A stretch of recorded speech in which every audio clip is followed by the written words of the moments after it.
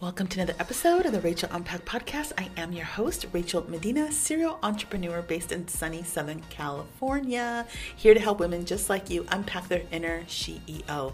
Whether you're a mommypreneur, Christianpreneur, or a working woman wanting to tap into the new and exciting she economy and all that it has to offer, wealth-minded, business-building women like you are in the right place. Every episode is dedicated to mindset, wealth, and the faith factor needed to build a successful business, specifically from home. If you're new to my content and you want to tap into resources, workbooks, courses, masterminds, a community of like-minded women that can support you on your entrepreneurial journey, head on over to my website, rachelmedina.com, and click any button you see that says CEO, and it'll take you right on over there. In the meantime, if you're not doing so already, please follow me on social media at Rachel Medina 101. Let's go. Hello, everyone, and welcome back to the Rachel Unpack Podcast. I am your host, Rachel Medina. I am so excited to have Stacey Marks here from Marks Law. She is a family law attorney in Southern California, and she is going to be talking to us about trusts. Okay, so not just trust and trust issues people have in their marriages and beyond. That's a whole other show, but specifically about the money moves you need to make, how to protect your assets or your assets in that regard, and also share with us her female journey as an entrepreneur, how she got the courage to really lean into this line of work and juggling family, career, and any other aspects of her life. Stacey, welcome. Hi, Rachel. Thank you for having me. Tell us a little bit about what you do. Well, I am a family law attorney, and I've been doing that for 21 years. I most recently, within the last couple of years, took on additional types of law practice. I'm doing estate planning, along with preparing special needs trust because I have a special needs son. So when I got that together for myself, I thought, wow, I need to start helping out other people with this area. And then I also do conservatorships and guardianships. And conservatorships fall along the line with estate planning and special needs trust because when your disabled child becomes an adult, you have to put certain protections in there to protect them as they go through the adult part of their life. So. Oh, amazing. Amazing. So yeah, we are going to get into some of those nuggets. It's a little bit of cheating. I know a little bit more about you. Obviously, we worked in the same building and we got to know each other. And so I'm like, oh my gosh, she would be so amazing to have on the show. So thank you so much for coming on. I know listen, this is a busy, busy woman that we have on this show today. So thank you for taking the time. All right. So I'm gonna look at my notes here. Let's talk a little bit about, I like to call your CEO journey. So you at some point decided that you wanted to become a lawyer or get into law. Can you tell us a little bit about, what you were about before you became a lawyer and what that journey looked like into becoming a lawyer? Sure. Wow. Becoming a lawyer actually goes all the way back from when I was a kid. I'm probably one of those unusual young adults, teenagers that I already knew that what I wanted to do. I wanted to be an attorney, and I specifically wanted to be an attorney to represent children. I love children. I feel sometimes they don't get a voice out there. So when I was younger, I would be part of different organizations, even in school, whether that be ASB or whatever. And I was always trying to find different ways to vocalize rights for students and other teenagers. So I knew right away I was going to be an attorney, much to my parents' dismay. They did not want me to be an attorney. My dad had a horrible experience with it. So, because he went through a divorce himself. So it was like, don't ever be an attorney. They are losers. They are liars. They are cheats. I'm like, wow, but I really want to be one. So they pushed for me to be a doctor. But I can tell you, I don't know how it is now for teenagers going through counseling and pursuing going to college and pursuing their dreams, if they even know what that is at a young age. But I didn't get a lot of support from counselors in school. In fact, I was told that I needed to find maybe a different type of career because although my grades were at that time, back in those days, GPAs at 3.9 and 4.0 were really good. Not like today, where they have to be 4.5 and 4.6. And plus, I'm the oldest of five. So I took care of all my siblings so my parents could work. So I was working, taking care of the kids, taking care of the household, and a cheerleader and maintaining these grades. And in their eyes, they just weren't good enough for me to go to law school and become an attorney. And I remember the counselor telling me, you might want to look into something that's a little more easier career for you, maybe like a legal secretary or something. Yeah, I remember saying that. And I thought to myself, this chick, you know what? Guess what? Not And only it was a become woman? an attorney, I'm going to come back and slap my law degree on your desk while you sit here in high school being a counselor. And it was a woman? Yeah, it was counselor? a woman. It was a woman. And so I thought to myself, oh, I'm going. And I remember I wrote my essay because I had to compete with all these different people out there. I wrote this essay of my journey of growing up in the household that I did, between balancing a life of trying to be a teenager, but also I helped my parents raise my siblings because they had to work.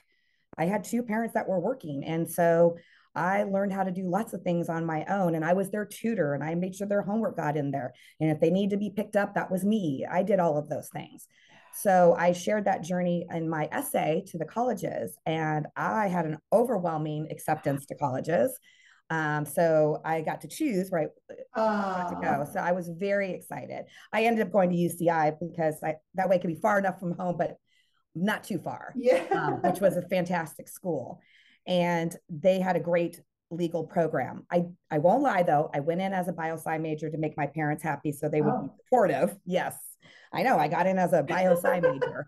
As soon as that year was done, man, I transferred my major over to the legal area, and I got taught by judges and attorneys, and it was so great. So I encourage anybody that's out there that has young teenage daughters or even just teenagers, don't let these counselors in high school, if they're not encouraging, don't let them discourage you. You can forge your own path. I don't care what they say. Okay. If you want it bad enough, you can go get it. And even parents sometimes, because their vantage point is so limited, right? They're limited by their own beliefs of what they think is possible. And we all have our independent journey, right? And if you really want it bad enough, like Stacey is saying, you can absolutely positively go for it. If you're a mom listening to this and you have teenage daughters or sons, or I don't care what it is, right, do your best to not get in their way. Like, be encouraging and helpful and guide them, even when you're so scared that they might be making the wrong choice. Just try your best not to necessarily get in their way, because you just never know. Well, and it's their journey. They have to go through it. I agree with you on that. And we do that with our kids. They know, just have a plan, whatever plan that's going to be. And it may not work out, and that's okay. That's part of what's going to build your character of who you're going to be once you get there. Yes. I mean, it's like, as parents, we want to be encouragers and we want them to dream big, but sometimes we're guilty of being the dream killers. And then it's so unfortunate that they're in the school system where, even the counselors and even maybe other, teachers could be, oh, kid, you're not quite cut out for that. There's so many stories, even with famous people and stuff like that, that had people telling them the negative things and then they went and proved them wrong. Okay, so your counselor tells you this, you're just like, I will show her. Right. And then you break through. And by the way, I just want to say a little something. I gave my second public speaking speech at UC Irvine to their entrepreneur, because they're like the ants or something. Yes. And it was like their entrepreneur department, but entrepreneur several years back. So it was like, UCI. So now you get your degree, and now is this like a mostly male dominated space? Is there a lot of women, and like, what did you encounter at that point? Well, I had been already before I even got into UCI. At 17 years old, I began working in a law firm. And I encourage anybody that's pursuing a career at a young age to definitely go out there and get the work experience in the area that you want to do, because you may find out, I don't want to do this. This is the wrong area for me. I did though. I loved it. And I started out like a file clerk. I don't care. I just want to be in there. I want to look at legal documents and know what they were. And I flourished in that law firm. So I continued working through all my years at college, even when I went to law school. So that's where I was. So it wasn't in that area. All the partners at the time when I started were all male. There was no female partners. There was female associates, but they didn't get a lot of recognition, and they got a lot of the crappy cases. I know this because I would help them on cases. So I remember the first time they brought in a female partner, and she was already an associate there, and she paid to be a partner to be part of the firm. And that was a huge deal. But still, I remember because I used to help her out with different things, she didn't get a lot of recognition. And when they would have meetings and stuff, I know that she was discounted a lot because of the things that she would share to me. And I always thought to myself, wow, I am not going to let that happen. I am not going to be silent. You are not going to discard me. I don't care if I'm a female or not. Now, with that said, that was also happening with fellow associates, like other female. You would think that yeah, as women, we want to empower each other, right? We want to be supportive. Right. But there in the legal field, let me tell you, there's a lot of females that do not do that. It is a competition, and they, if you're prettier or if you like did something a little bit better than them, you have now become enemy number one. And that's what I grew up with, is seeing that. And I thought to myself, I am never going to treat another person like that ever. If they're better than me, then hallelujah, you did a great job. Yeah. Perfect. I think that one of the things that it sounds like, you're talking about law, right? But I come from big media, and I worked at, mid-range media as well. And in media, same thing, really, it was, even female magazines were run by men. If you ever seen the movie, 13 going on 30, there's, Jenna Rink, right? She's was like my job. But at the end of the day, who was at the tippity top? The man, right? Was the tippity top. And if you were a woman that was climbing up, or getting the publisher or even the founder or big media CEO to point you out and go, good job, that's awesome, let's use her idea, let's go with what she's saying, the other ladies would be like side-eyeing. Suddenly you're not getting invited to the lunches anymore. There's all this weird alienation. So it is unfortunate that that women are often not trying to uplift one another. They're trying to claw each other down. Yes, exactly. And so when I went to law school, which again, I had a lot of people that were not supportive of that, because before I entered in law school, I found out I was pregnant, and I had been trying to get pregnant for several years and had several miscarriages. So I just said, not a big deal. It's not my time. I'm just going to go ahead and pursue my law degree, and that will be fine. Well, as soon as I got accepted to law school, I found out I was pregnant. So, and I was like, well, guess what? I'm still going to law school. We'll just have to be pregnant in law school. But I had a lot of people, family members, as well as friends, that told me, are you sure you're going to do this? Because I have a feeling once this baby's born, you're just going to quit. Most women do not finish what they start once they have kids. Yeah. And I thought to myself, why not? Why can't they finish? I just don't understand that.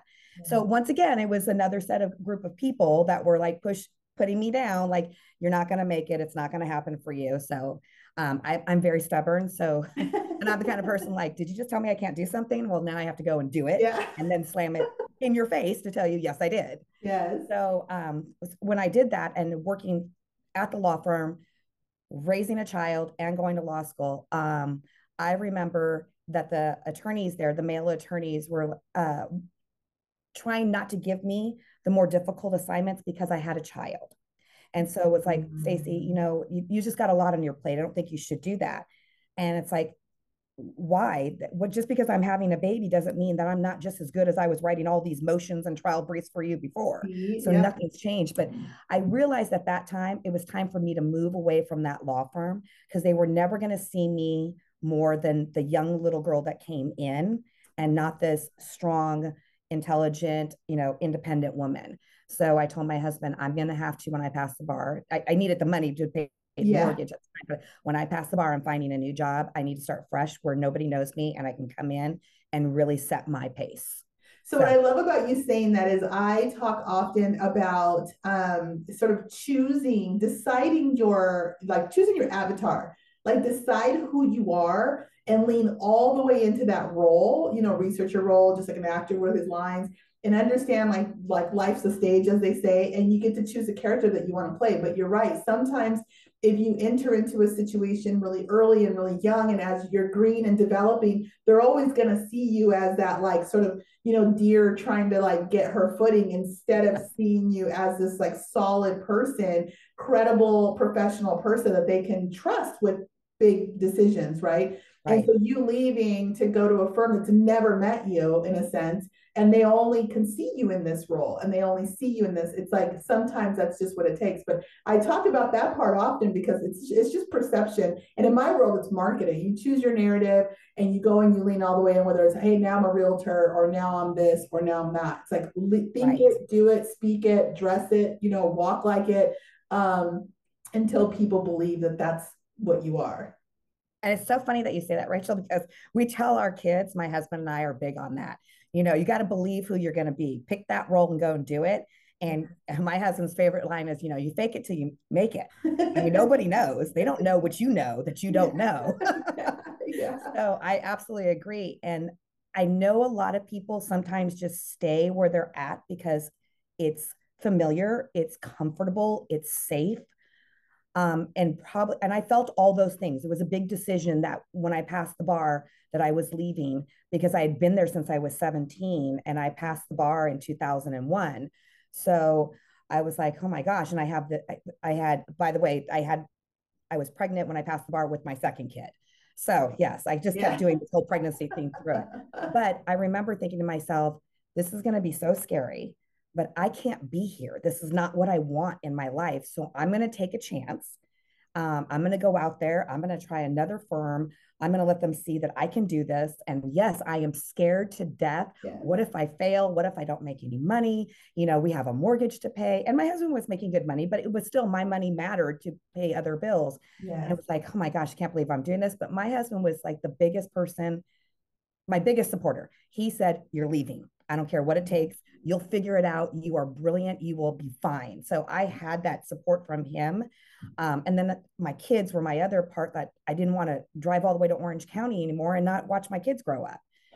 And I remember when I took the job here in Corona in family law, just so we're clear, people, when you go to law school, you learn all the areas of law like a semester just so you can take the bar. That doesn't mean you know it. Yeah. That's nothing to do with practice.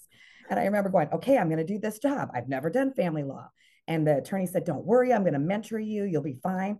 The first day at the job, I showed up for work and he was gone on vacation. And there was an ex-party domestic violence hearing. And they said, Stacey, you got to go. And I'm like, what? Wow. I don't know what I'm doing. Oh my God, I'm going to get fired. And my client's going to get a restraining order. And it worked out really good, but it was the scariest thing in the world. But then afterwards, it was like the most invigorating because it's like, I did it. Oh my God, I got through it. Yeah. I did it. So I tell everybody out there, don't be afraid to make that change because it may end up being the best thing you ever did. This is like so in sync on so many levels. I was at a media job and the exact same thing. I sat there and I literally thought I could retire here. And I was young, I was like early 20s. And I remember calling my mom from my office and I said, do you know anybody that wants a job here? Like you could literally come here and just retire here. People have been at that media company for so many years. And she said, well, just then congratulations. Like now you know where you're going to be. And I said, oh no. I said, it's the one thing that made me realize I need to leave here, like learn what I can and leave as soon as possible. And she was so confused by it. She was like, but you're out calling me, asking me if I know anybody that wants a job because people retire here. I said, yeah, because while I'm here and I'm in a position of some soft power to be able to get people in to help others, but I need to get out of here. And everywhere I went, if I loved it too much or I was like, oh my God, I could be here forever, I knew that was my cue that it was time to go and grow. And I constantly put myself in these scary, sort of uncomfortable positions for maybe like $1,000 a month more. I always had to get more money or a better title, but I always jumped. And so I was like a career jumper. And my mom was a career woman where she stayed all these years at her job. And she said, you are destroying your resume. And I'm like, no, I didn't get a master's degree. This is what I'm doing. This is how I'm getting my MBA, like in real time, hands on and everything. And she didn't really get it. And a lot of people thought I was crazy, but that thing that you're saying, ladies, if you're listening to this and you've been at your job for 10 years, 5 years, maybe 2 years, if you feel like you've grown as much as you can potentially grow, or you've learned as much as you could potentially learn, start looking out for that next expansion opportunity, whether it's a new title, new education, whatever it may be, or starting your own business, as we always say, right? Yes, I agree with that because with the second firm that I was with them for a very long time. And for me to go off on my own the way that I did, again, I had my husband. He had been telling me for years, just do it, just do it. You are smart enough, you can handle it. And it's so scary. And I will tell you from an attorney standpoint, the reason it's so scary is we attorneys rely on each other to bounce ideas or bounce, arguments, or, what's the best way to handle this, or who knows if we can file in this court to do this.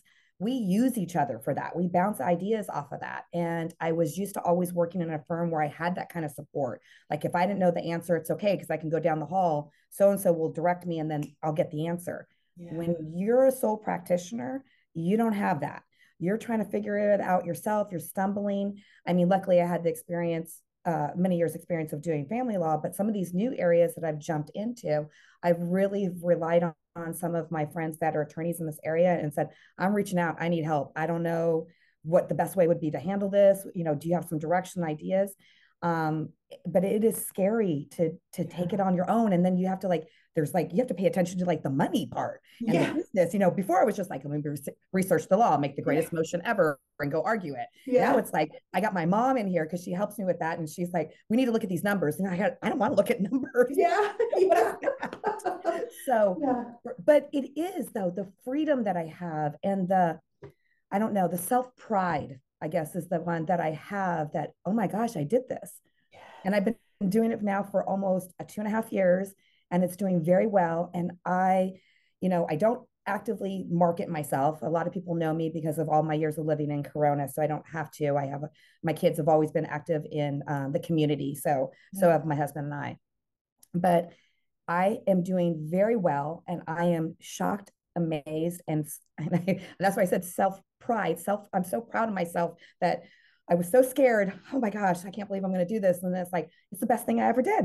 I love that I'm on my own. I love that I don't have to report to anybody. And I get to choose what cases I take and handle it. And now I get to do the law that I love and help kids and help people. So, you know what? I mean, and I love that because it is the entire sort of premise of why we even did the CEO platform. And, Rachel Unpacked took off and I was just turning my pain into purpose, so to speak. I lost my son. I tell that story and said, I'm going to do a podcast. And people are like, what? You should be in bed crying every day. And it was I got to pour it out somewhere because somehow it's going to help somebody. And never imagined in a million years that it would blow up the way it did, and top 5 in the nation by FeedSpot and all these kinds of crazy opportunities coming. But one of the greatest things that came out of it was the CEO platform, because I understood there's so many women that have DM'd me. My DMs are just insane of just these stories. I'm a single mom. I don't know what to do. I'm in a toxic relationship. I don't know what to do. And they're not coming to me for the relationship podcast I do with Dahlia.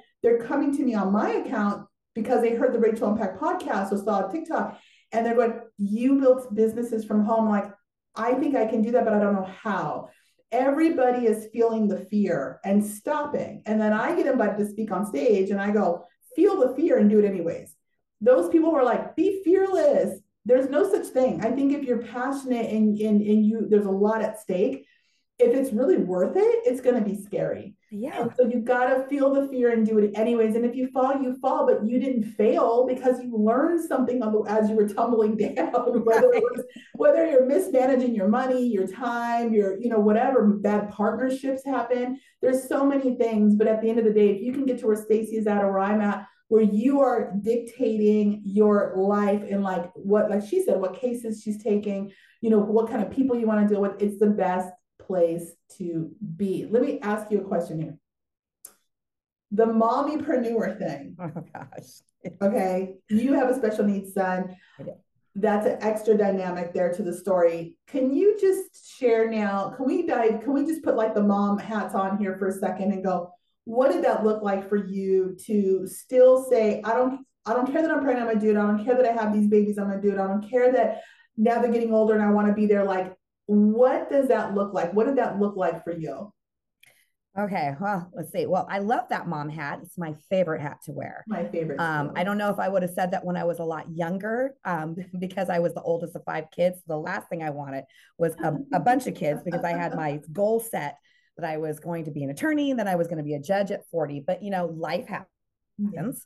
And as my parents used to tell me, that it's great that I have a plan, but God's already written my story. So I better just take a seat Amen. and enjoy. Yes. So, yes, I have 4 children. My oldest is 26 and he is autistic. He is high functioning autistic. But when he was diagnosed at 3 years old, it was quite a bit for my husband and I to handle. We had never experienced anything about autism except for, like most people back in the day was Rain Man, right? That was all Okay. we Yes. knew. This was completely different. At the time, they categorized it as Asperger's syndrome. Today, they don't do that anymore. It's just, autism spectrum disorder, ASD. Okay. So they just keep it under one umbrella. But he was still verbal, so I didn't have that issue, but he had a lot of disabilities with communicating and expressing feelings. So there was a lot of meltdowns and he struggled with social skills. So it was really, really hard. And during that time, when I had him, and my second one came 4 years later, I remember the doctor telling me, my husband and I jumped in. I'm a researcher. I'm an attorney. So, okay, he's got autism. I'm researching everything. I'm joining every chat room. Yeah. I am getting on anything that can help me. I want other parents to tell me what they're going through so I can embrace this, because to me, I didn't look at it that so much that my son had a disability, and like, how are we going to deal with it? I was like, how can I help him manage through his life? Yes. Because he's going to go through obstacles and I'm going to teach him how he's going to maneuver that. Yes. Just like I would teach any of my kids. Yes. How are you going to maneuver through life? So that became my major goal. Well, what happened was I was working full time and I was really doing well. My boss was like, wanted to make me partner. But it became apparent that one of us, my husband or I, we needed to step back because Nicholas was requiring a lot more. Okay. And it was hard for me to do that because I am representing, families that are getting divorced, and I'm yelling at clients like, be better parents, put your kids first. And here I am like, you want me to give up my career to go home Yes. and do this? And I was so angry. I was angry at my husband. I was resentful toward him. Why do I have to give up my career? Why do you get to pursue yours? Oh, because I'm the female. So the female has to be home. I remember we laugh about it now, but I was like, I was so angry. Yeah. And I didn't talk to him. I wouldn't talk to him. We couldn't talk without me just getting angry at him. So he just said that he would stop. So I knew I had to go talk to somebody because I didn't want to be this angry person. And I certainly didn't want to raise my children with an angry person. So I remember going to talk to the psychologist to help me. And I grew up in a family that always had anger management issues anyway. So I wanted to make sure that I wasn't going to pass that on to my family. And I remember, and I still remember what she told me that day. That I was so angry. I just got done venting and saying everything. And I'm so tired of like the men get to go to work and do this. And why can't women do just the same? I can make just as much money as he does if I'm working full time. It's his son. Maybe he should stay home. And I remember she listened and just nodded. And then she finally said, you keep saying these phrases that you have to give up your career. And she goes, I have a question for you. So if you go home and raise your son, do you lose your law degree? And I said, well, no. She goes, okay, well, what about passing the bar? Do they take that away? Like you don't get to be licensed attorney anymore? I go, no. Once you pass the bar, you're a licensed attorney. Yeah. So she goes, so you going home isn't going to strip you of any of the titles, any of the success or the accomplishments that you've made. Is that correct? And I said, yes. And here I am like, now, are you putting me on the stand? Yeah. So she goes, so why is it that you're giving up your career instead of putting your career on the shelf like a good book? I mean, there's good books that we love to read and we finish them and we put them on the shelf because we want to come back and reread them. So why isn't that the same thing for you? Why aren't you just putting your degree on the shelf and we're going to come back to that after I get things settled? And I thought to myself, wow, I didn't think about it that way. Yes. So she goes, it's not you giving it up. It's taking a pause. A pause. Yes. Yeah, we're going to take a pause. We're going to come back to it. When you have time, sit down on that chair, you're going to pull that book and you're going to read it again. And she goes, I'm just asking you to look at it from that perspective.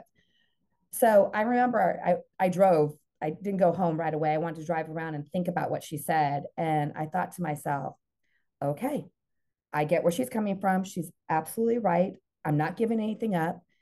And maybe I can do something where I can modify it, where I can still be there for my son, who, by the way, needed me. He needed me. And Yes. it was the most important thing. I'm raising these little humans and I need to make sure that I'm doing the right thing for them. Yes. And I remember thinking, okay, you know what, Stacey, this is just another obstacle. When they told you couldn't get into college and you weren't going to go to law school, and then you couldn't have a baby and go to law school, and you couldn't pass the bar and be pregnant, all these different things. It's just one more. So fix it how you want it to be. So I went back to my boss and told him I was going to have to start staying home with our kid. He needed me there. I need to get him to more services and he needed me. And I said, but if you need me to do any work from home, I'm happy to do that. Well, he right away jumped and told me, you're not quitting. You're not fired. You will be working from home and I will give you the motions and the trial briefs and you'll do the marital settlement agreements and you'll handle the clients on, talking to them. And that's what I did. I worked from home. He let me work from home. He was an amazing, amazing boss. And then slowly, because I was raising these children, because I have 4 now, Yeah. I started getting more involved because I was advocating for Nicholas on a daily basis at the school, because that was all new with this whole services for autism, because they don't fall in special education all the time. They're For Nicholas, he was on that fine line. Should he be in the general classes or should he be in special? He was too smart for special education, so they needed to put him in general. Okay, well now we need services. So I became an advocate for him. And then I started helping other parents advocate for their kids that were on IEP plans and 504. And I was like, oh my gosh, I'm still doing everything I love. I'm just not in an office with a firm. Yes. So I started doing all those things. I became the room mom. I became in charge at PTA, started making all these changes for the kids at the school. So it's like, okay, I'm still doing it then. See, I found another way to do it. But I will tell you, I was resentful in the beginning. And now my youngest, who just turned 16, my kids, whenever we have dinner, we try to do a family dinner on Sunday where we can all be together. They have told me some of the best days of their lives is because I've been home. They love that I was part of everything in their life, that I was, the booster president for football, or I was the team mom on their sports, or I was, the room mom in their class, or I was there for everything. And they loved that I threw the most creative birthday parties for them with their friends. And they said that they had a hard time with me going to work. Like, wait a minute, where's our mom? We need her back. So I would tell any mom, first of all, your best job that you're ever going to do is be a mom. Okay. And it doesn't mean just because you're a mom that you don't get to have a career and that you won't find it along the way. Right. It may not be in the same time period that you wanted or frame, but it can happen. It will happen. And if you want it bad enough, it will happen. Well, this is just so perfect because I do come across a lot of women with so much potential and they have drive to an extent, meaning drive to go get the certification or even go get the master's degree or go do the things, but they feel still stuck in the actual execution of all of that learning because they have all the kids or they have a new baby or whatever. And I really try to say, go put those things into action. There's a thing that's called like paralysis by analysis, right?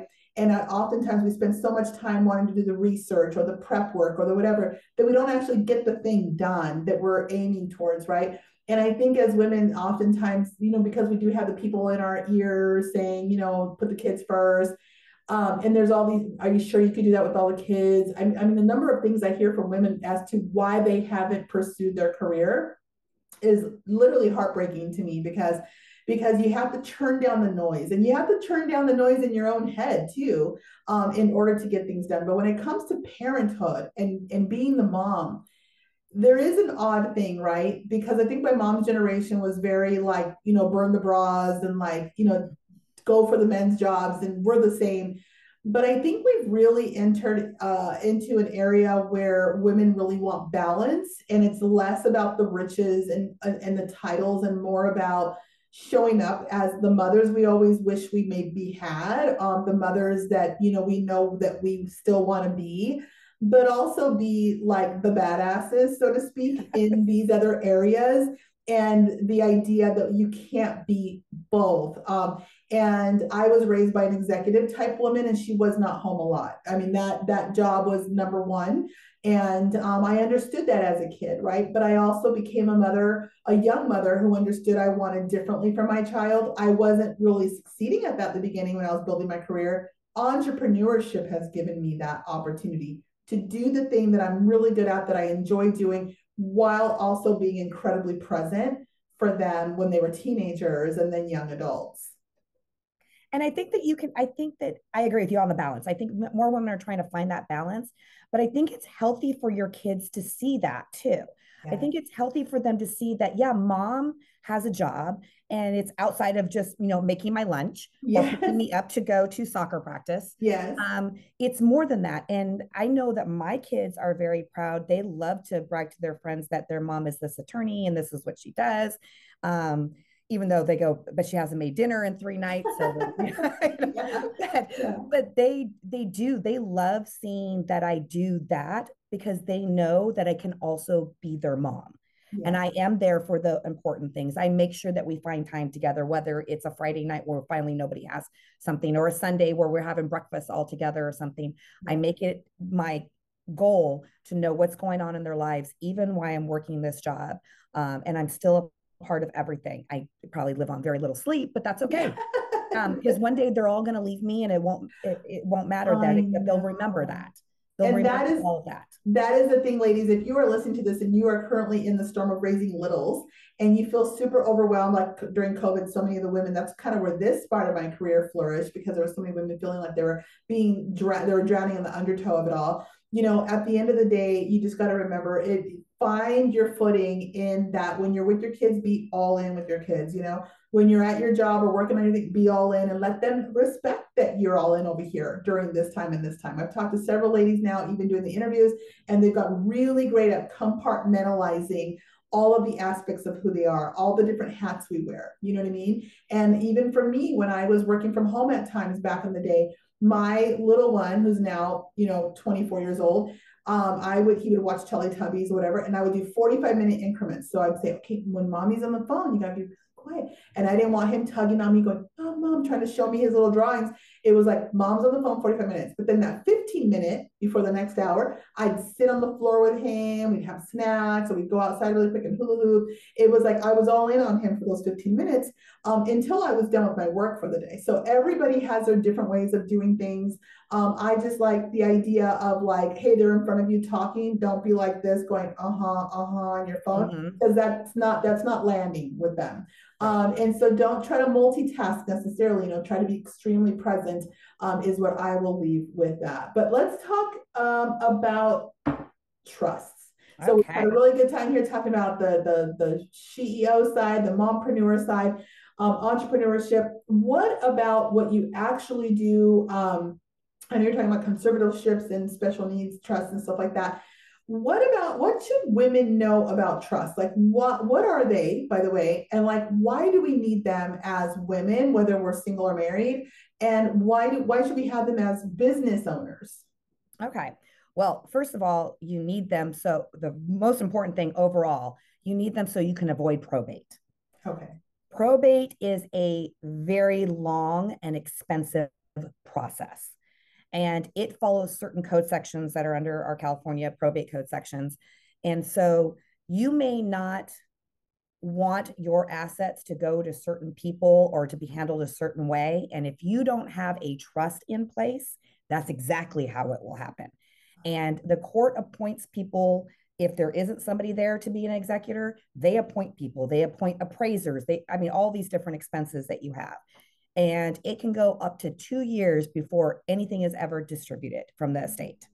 Wow. So having a trust is essential for everyone. And the great thing about having a trust is it is revocable. You can edit it, you can modify it, you can add more assets, you can take them out, you can change your beneficiaries. Maybe, you're done talking to a certain kid that just kind of went off the rails and left and went to some cult. Great, let's take them out of the trust. Okay.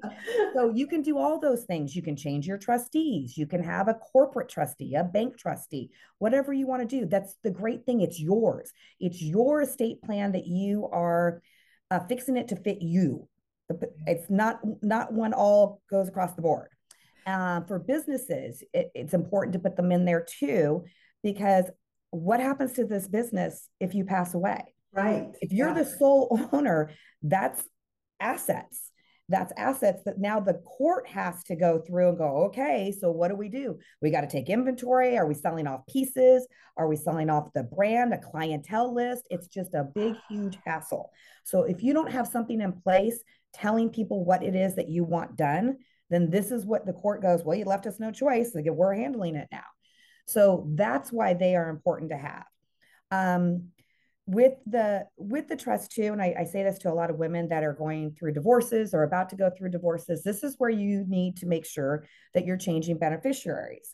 In fact, I'm doing a trust too when you have kids. So let's say you're divorced. So typically, yes, the husband and wife, they get the kids, right? Absolutely. That's definitely going to happen in a custody situation. However, what if you have a trust in place and your husband has a trust in place and then you both die?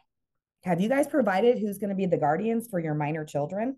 This is another place where this would happen because you do what's called a pour over will, and that's where you're putting guardianships or conservatorships in place. So I tell my clients, even though you're divorced and the other spouse is still alive, you should still provide information there for your minors, especially with some of these people have little ones, that there's a guardian in place just in case. What if something happens to you and dad has either passed away or become incapacitated? Yeah. Now who's in charge? Well, now we have to go to court. And granted, with that said, you still have to go to court to get the court order, but the court is looking at your trust document that you said, this is what I want this is who I want to be the guardian. So that helps them, like, okay, we're not having to appoint somebody, call in the county, all this kind of stuff. So a lot of people don't think about those things. Yeah. Okay. And then two, you may, have young children and you're going to pass away, and what are we going to do with all these assets? Because we're not going to hand over $1 million to a 12-year-old. Yes. So that's another area that we start addressing inside the trust, all these different things. But like I said, as time goes on, every 3 years, you should be reviewing your trust to see, like, okay, is everything up to date? Has the laws changed for tax reasons? You'd always want to check that because the government is constantly trying to find different ways to not let us have as much money as possible when we pass away. But you want to make sure too, like, have my beneficiaries changed? Or, okay, you know what? Who I thought should have been the perfect trustee, that's not the person anymore. Get that taken care of. Because your trustees are going to manage your assets after you pass away, whether they're going to distribute them outright to your beneficiaries, or they're going to be managing this trust for over a period of time until your beneficiaries reach the age that you want them to receive the money. Right. In the case of a special needs trust, the reason I tell clients that have kids with disabilities, the reason you need a special needs trust with your estate plan is if that child is receiving government aid, whether it's SSI or Medi-Cal, they can't be receiving a large sum of money from you. It will take away their government aid. So you set up this special needs trust where that portion of your estate goes into, and it's managed by a trustee to help supplement what the government is not paying for. Got it. So they don't lose out on all of that. So it keeps it within the limits and stuff like that. Right, exactly. Because there's certain things that the government pays for, and then there's certain things you can pay for that won't affect, because you can't be having more. The special needs person cannot have more than $2,000 income a month. I don't know how they're supposed to survive on that. Yeah. Like, apparently that's the rule, because then it takes you out of being able to receive those benefits. So I do a lot of those. I do the estate plan, and then I do the special needs trust with it, so that everything gets put into there. Like, for example, if you have a 401k and your 401k has listed your beneficiaries as your husband, but if he's not there, then it's your 3 children. Mm-hmm. Well, if one of those children is special needs, and they eventually will go get government funds because of their needs, you want to make sure that now that beneficiary spot says, special needs trust of John Smith, because that's where you want the 401k to go, not directly to them, because I don't want to go into all the legalities of, there's different types of special needs trusts, and some of them the government wants accounting, and other ones they don't need them. Okay. So I'm creating the ones where the government doesn't need an accounting. Okay. So, but except for taxes when they do the taxes, but this is different. Social Security wants the accounting, Yeah. and I'm trying to avoid that for some of these families. Yeah. But there's just so many different ways to manage your estate in these trusts, and you get the government, or not government, get the court system out of it. You should be able to decide how you want your estate to go and who do you want it to go with. So I have a question. So if let's just speak to the ladies who have put their career first. This is a very common thing, especially in California. Mm-hmm. They have not been married yet. They don't have kids yet, possibly, but they're getting into a serious relationship. It's looking like they're going to head down that road.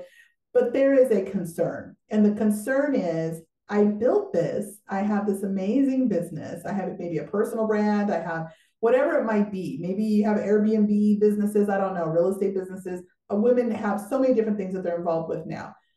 They meet a wonderful man. He got down on one knee. They're going to get married. Now she's scared. This is part of why I had messaged you that day, because yes. I hear these conversations and they're like, I love him and I think it's wonderful, but I'm a realist and I know the stats. And like, I'm scared because, right, they focused on their career and they built all these things up with their business. So what do you have to say for those women in terms of asset protection and trust? Two things. Number one, if you are going to get into a relationship or plan to get married, because we are in California, at least here in California, we are a community property state. I recommend for any self-made woman that's, has this career, has built up a business, that they definitely do a prenup before marriage. Yes. And cover that area of their business to make sure that it maintains to be theirs. Because what happens is any income they make from the business is considered community property. Yes. So if you have a prenup, you're deciding prior to the marriage, no, anything that comes, this business alone is my separate property, and anything that comes from this business will be my separate property. And that particular type of document are done by attorneys that usually specialize in that. I highly recommend they find someone that's what they do. Okay. Especially if their company is worth a lot of money, because there is huge malpractice in that area if you do not get the right person.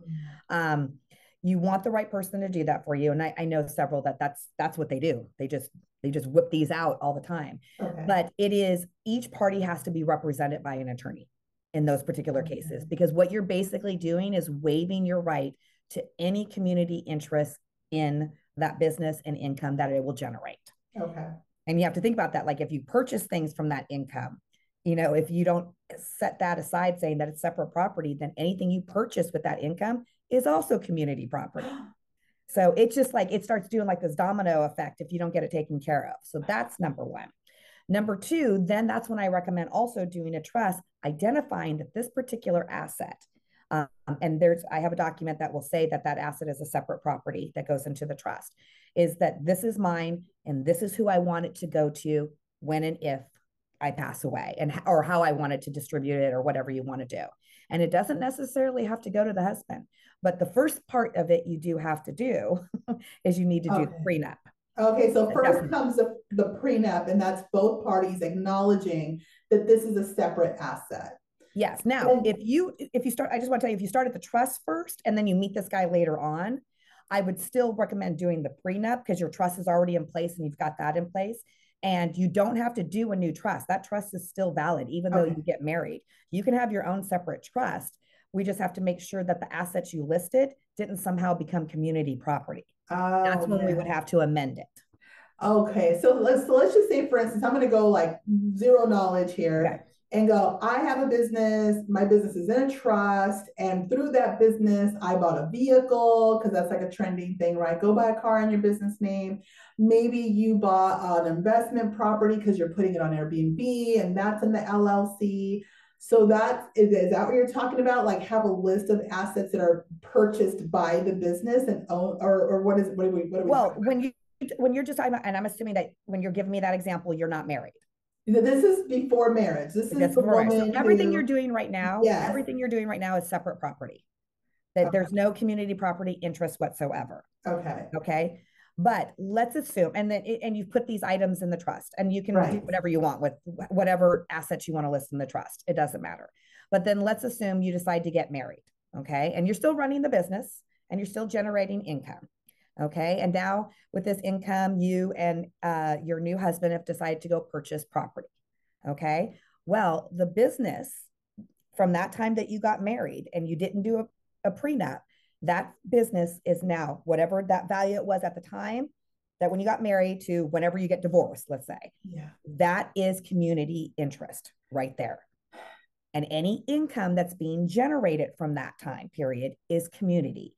So if you're generating income and you go purchase a house, that is now community property. It belongs to both of you.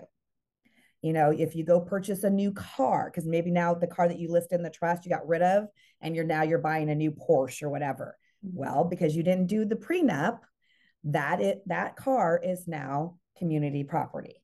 So had I done, so let's just say I'm going to use me. So had I done the prenup that, hey, this business generates whatever, and that's mine. Right. Let's just say this is the only way I make money is through this business. Right. Anything I buy with that money is then protected-ish? Yes. Yes. If you have the prenup that's dedicating that everything that this business and the income generated, they go into a list of details of what will be considered that. Okay. Yes, it's your separate property. It doesn't belong to him. And so now in your trust, can you designate all those things to go to your son or whoever you want? Yes, it's yours. Do whatever you want with it. It's when you're doing something that is community that becomes difficult. And that's why, you know, most married couples do like a joint trust. But there are people that have a joint trust together right now that I know are divorced, and they've had to revoke those, obviously, because they no longer have the assets have been split. And then also too, they want to make sure that this particular person is not a beneficiary, trustee, or anything attached to anything they have. So especially, you know, because we're living in a time of blended families, you know, and there's women that they have, like myself. Well, you know, my son is 20 something, like I mentioned, and let's just say I enter into a new thing, and that man has 3 adult children. And obviously, I'm, you know, what do they say? T-bones attract T-bones. Or I'm not going to get with someone that's not doing well, right, for himself. So he's doing well for himself. I'm doing well for myself. He has adult children. I have adult children. We get married, and then there's that panic. This is one of the things I actually talked to you in the hallway one day, because I was like, what does this look like? And I understand all these men that I'm familiar with, that I know through business, that they are not remarrying. They're like, that is a no. It is not worth the financial risk because of whatever they went through before. And I understand, right? So to me, it's like, I feel like both sides of the fence are in the dark a little bit about how to navigate this. Because if I'm building this business and I'm doing all this, and I get remarried, and then something happens to me, I'm just logically thinking it's all going to go to my son. But the reality is there's a husband here, and then he has kids. And what if we're on a flight together, God forbid? There's all these weird things, right? So I have done something, even as far as telling my son, you know, if I buy a house with someone and then something happens for me, God forbid, don't kick them out of the house. We got to figure out a plan for that. Even like down to, does my son then immediately say, I'm selling the house, and then where does the guy go? I'm just putting these scenarios together. And you know, my son personally, he's like paranoid about the whole thing. So I'm just throwing a lot of stuff at you right here just to see what kind of sticks and what kind of feedback we got. Because I know that women everywhere are like, I'm building a business, I'm thriving, but then I don't know what this means for like my children. Well, the other option is this. You don't have to do a prenup, okay? But there is community interest in there. I'm, you know, this is the family law attorney going, God, if you built that business, and, you know, and nobody should go into a marriage thinking it's going to end, but then are we not going to live in reality? Because it does. So, you know, I always tell my clients, especially when they're, you know, they're further along in their career and they've built this huge thing and they've got a lot of money, you know, protect it. But like your scenario that you just said, you both could write a trust, and he could say, let's set this up so we make sure my kids are taken care of with what I built, and then you're taking care of your kid with what you built. And you can completely write it that way. You guys could be on the same page and write it like, yeah, but I think I'm going to give my son, you know, the business, and that's fine. Go ahead and give him the business. And that's what he's doing if something happens. And it becomes, what happens is when one of the spouses died, the type of trust that you create, there's what they call a decedent's trust. And that decedent's trust, these are assets maybe that you designate that are going to go in there, and it's irrevocable, meaning that nobody can change it. It's already set in stone. This is the way it's going to be. And that could be, it's usually for, in those cases, it's usually marriages where they have kids from a prior relationship or marriage. Yes. And so it's like, well, I want my, my 401k and my insurance that I've been doing for those kids, not my wife's new kids or my wife's kids. I want it to go to them. You can do all of that in a trust. You can say who's going to get what. So even if you get married, if we're just talking about like, you guys are both on the same page, like, yeah, I've got my kids, you got yours. Let's make sure they get their respective shares. You can absolutely do that. And then the other spouse, can set certain things aside for their kids, but then leave enough in there for their surviving spouse to make sure that she or he is taken care of while the other one's gone. You can set it all up like that.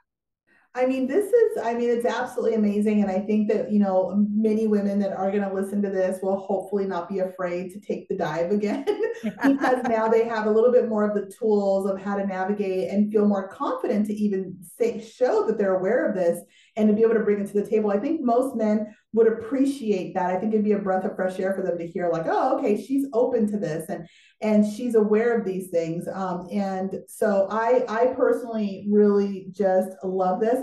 What are 3 things that you would like to share with women, whether it's regarding trust or building a business mindset? What are some 3 little takeaways you'd like to leave them with? Well, the first thing definitely with respect to trust, I would recommend everybody needs a revocable living trust. Do not let the courts come in and tell you how your estate is going to be distributed and where it's going to go and how it's going to be managed. You have the power to do that. So why would you leave it in the hands of somebody else? So be proactive rather than reactive. So number one thing, get yourself a trust if you have not done so. The second thing I would say is, ladies, do not be afraid to do the unknown, to do the scariest thing in the whole world, because it's probably the thing that you should have done a while ago. And it will help you be a better person to your family, to a significant other, because you will finally be happy. And when you're happy, you can give that so much more to so many people. Yes. And probably the last thing I would say is do not ever let anybody tell you you can't do it. Just don't. Yes. Just don't. Because all they are is just sit there to crash your dreams because they don't have enough guts to go do it themselves. So don't let anybody tell you that you can't. So I always end the interviews on the topic of imposter syndrome. Have you ever had imposter syndrome? I know most 99.9% of the women have said yes. Every professional woman I've ever met has said yes. Have you ever faced it? I mean, you just told us these wonderful stories of how you overcame, negative, dialogue and stuff like that, and people's opinions and everything. But do you face it still, if at all? Maybe sometimes a little bit. Always, I'm kind of like this person that I know when I tell my daughter when she gets on stage, she's always sick to her stomach. Like, I don't know if I can do this. Oh my gosh. And then she gets out there and then she's like, fine. Like she never had those fears in the first place. And I think that's more so me, that I'm more anxious about the unknown, but I'm the kind of person where I'm just going to jump in and I'm going to figure it out. I'm just going to act like I know what I'm doing. I can do that. I can present enough confidence to do that. Yes. So even though I get a little bit of it, it doesn't stop me. It doesn't. Yes. In fact, it makes me like, oh, I have to get over this. I'm just going to have to jump in and do this. So not as much as it did when I was younger. And I think that has a lot to do with maturity. As we get older, we learn to not sweat the small stuff as much as we did when we were younger, where everything mattered, everything. When you get older and life passes by and you lose family members and you start going through your own tragedies, you start really realizing like, yeah, it's not that big of a deal. There's bigger things in life. Life is way too short. I had a wonderful CEO tell me I got put into a management position, a leadership role with a lot of people under me. And I got the job and I was like, yeah, I got the job. But you go through this moment of like, in these 90 days, they're going to realize that I do not know what I'm doing. And I try not to do the fake it to make it. I try to be like, just be you and it'll be fine. But in the early years, I was like, oh man, they're going to discover that I just interview really well. And I remember the CEO, and everybody made a big deal. The CEO was in the building, and he came up to, welcome me and all this kind of stuff. And he said, how do you feel? Are you nervous? And I said, and I was so honest. And I said, I'm just sitting here going, let's see how I'm just going to enjoy these 90 days until you guys realize I do not know what I'm doing. And he laughed and said, kiddo, I've been a CEO 3 times over, for 3 different media companies. And he goes, and I'm still waiting for them to realize I don't know what I'm doing. So I realized this is at the tippity top of this publicly traded company. And he's sitting here going, shh, let's keep this none of us know what we're doing. And I'm like, oh man. And it just made it where I'm like, just go for it. Don't go for the lower job, go for the higher job. And eventually it's don't work for anybody. Just go start your own thing, right, and figure it out. So I always say, I'm building the airplane on the way down kind of, and it's exhilarating because once it takes flight, you're like, whoa, like we did this. And it's super exciting. You know what? Thank you so much, Stacey, for coming on. It's been such a pleasure having you share your story with us and the importance of us having a trust. Where can the ladies find you? Oh, well, I don't have a website, but they can find me. They can call my office, which is 951-289-3652, or email, which is S as in my name, Stacey, Marks law@gmail.com. I also have a Facebook and Instagram page, and it's Stacey Martinez Marks, attorney at law. So either of those areas, I wish I could just tell you word of mouth too, because that seems how I'm getting everybody. The phone's ringing off the hook. So much word of mouth. Do you have any resources that you can share? Like maybe we can pin it to the episode or pin it inside of CEO. I don't know if it's like a checklist. Just anything you think of, just let us know. And you can email it over, something like, not everybody submits, but if you have something, the door is open for you to do so. Ladies, if you're listening and she does have any little sort of tip sheet or anything like that, we will include it in the CEO platform. Thank you so much. Thank you, Rachel, for having me. All right, ladies, have yourselves a wonderful week, and we will see you next time. Okay. If you're new to my content and you want to tap into resources, workbooks, courses, masterminds, a community of like-minded women that can support you on your entrepreneurial journey, head on over to my website, rachelmedina.com, and click any button you see that says CEO, and it will take you right on over there. In the meantime, if you're not doing so already, please follow me on social media at Rachel Medina 101. Let's go.